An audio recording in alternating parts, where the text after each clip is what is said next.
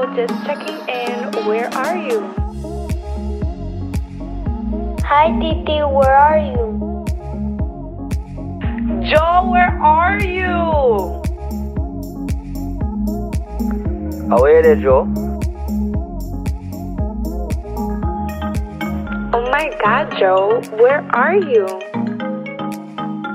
Josiel, ¿y dónde diablo tú andas?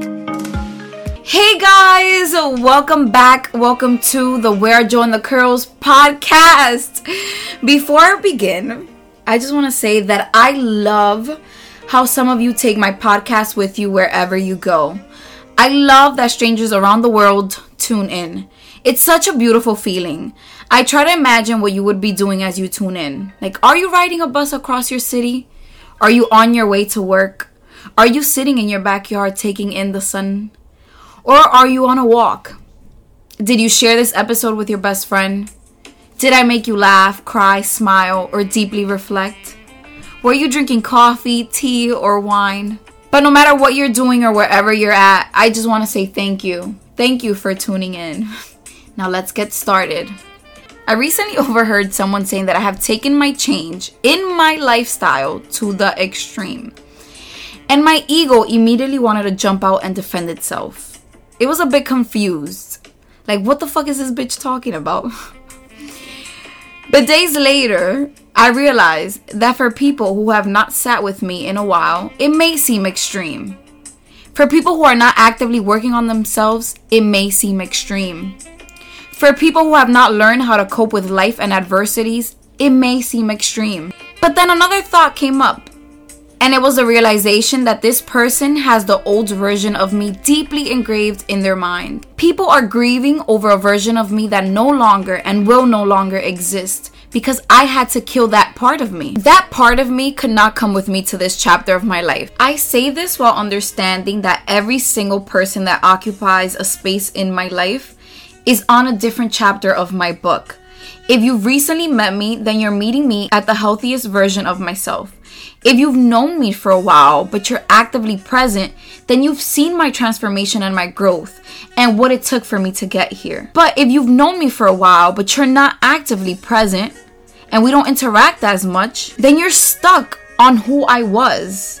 And you don't see me for who I am now and for who I am becoming. You're in chapter 3 and I'm in chapter 10. Of course you don't understand what's going on. You don't understand what happens.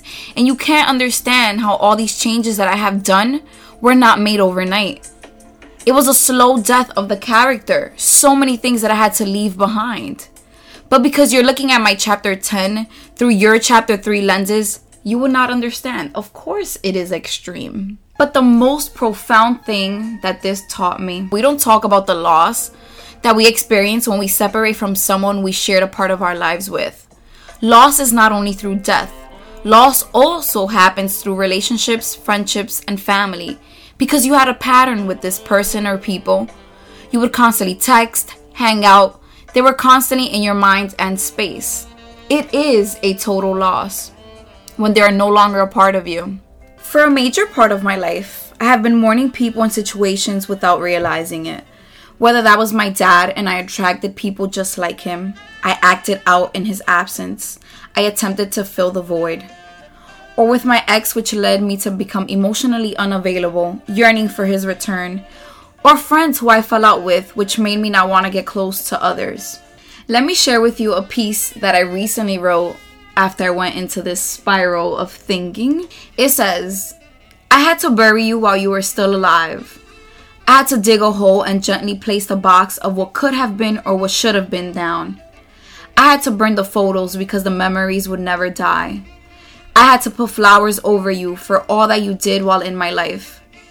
I had to stop going to the places that I went with you because it became overwhelming to still feel your presence lingering around. I had to stop myself mid-laugh and swallow the joke because I could no longer text you about it. After the 9 days, I had to stop mourning you because I realized that life would go on without you. I had to cry over you while knowing you're still alive.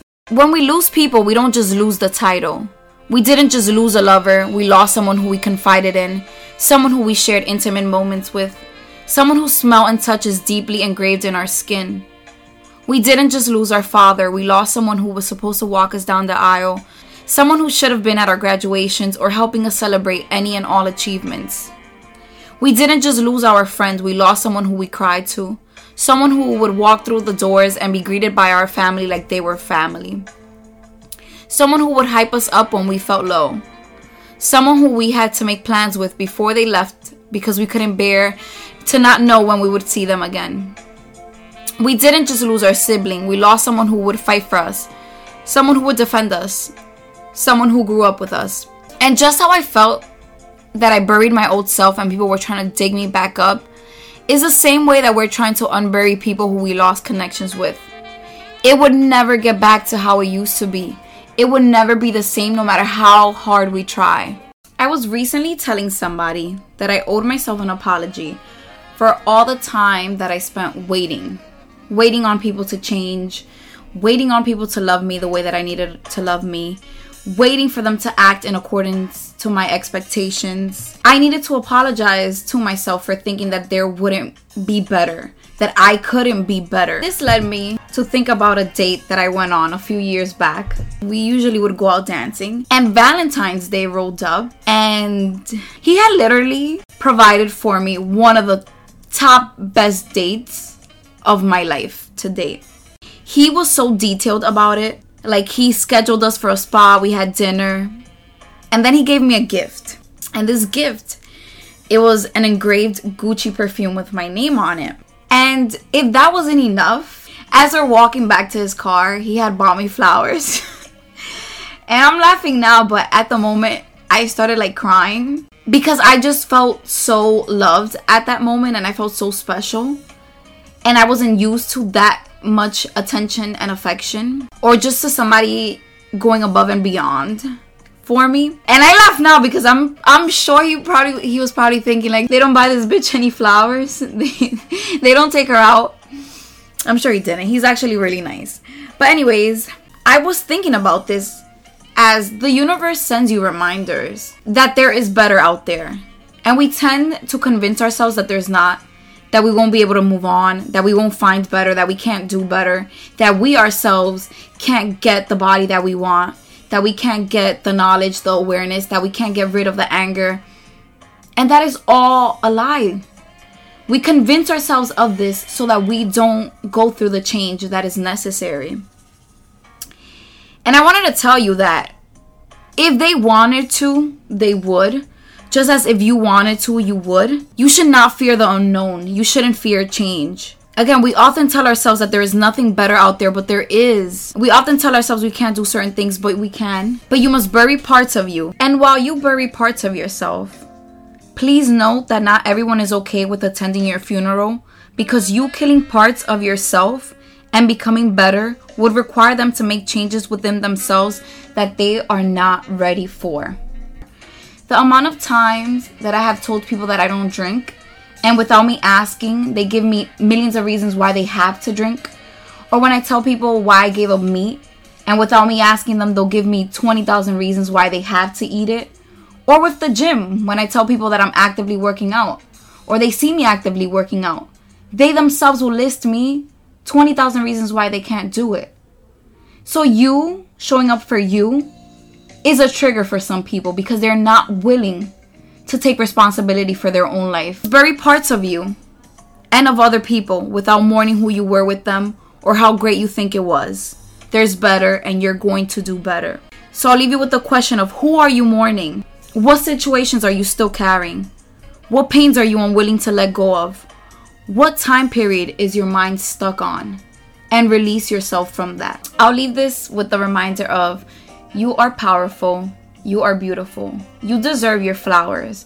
You deserve some luxury in your life. You deserve to recreate yourself to the best of your ability, regardless of what that looks like for others. You deserve to move on. You deserve better than what you've been giving yourself and what you allow people to give you. You deserve so much more, and it's time that you go after it. Allow yourself to love. Allow yourself to be loved. Allow yourself to escape the trap of, I am like this and I need to stay like this, because you don't. Allow yourself to feel the feelings, to feel the loss, but move on, because there is better for you and it will come to you. Thank you for tuning in. Until next time.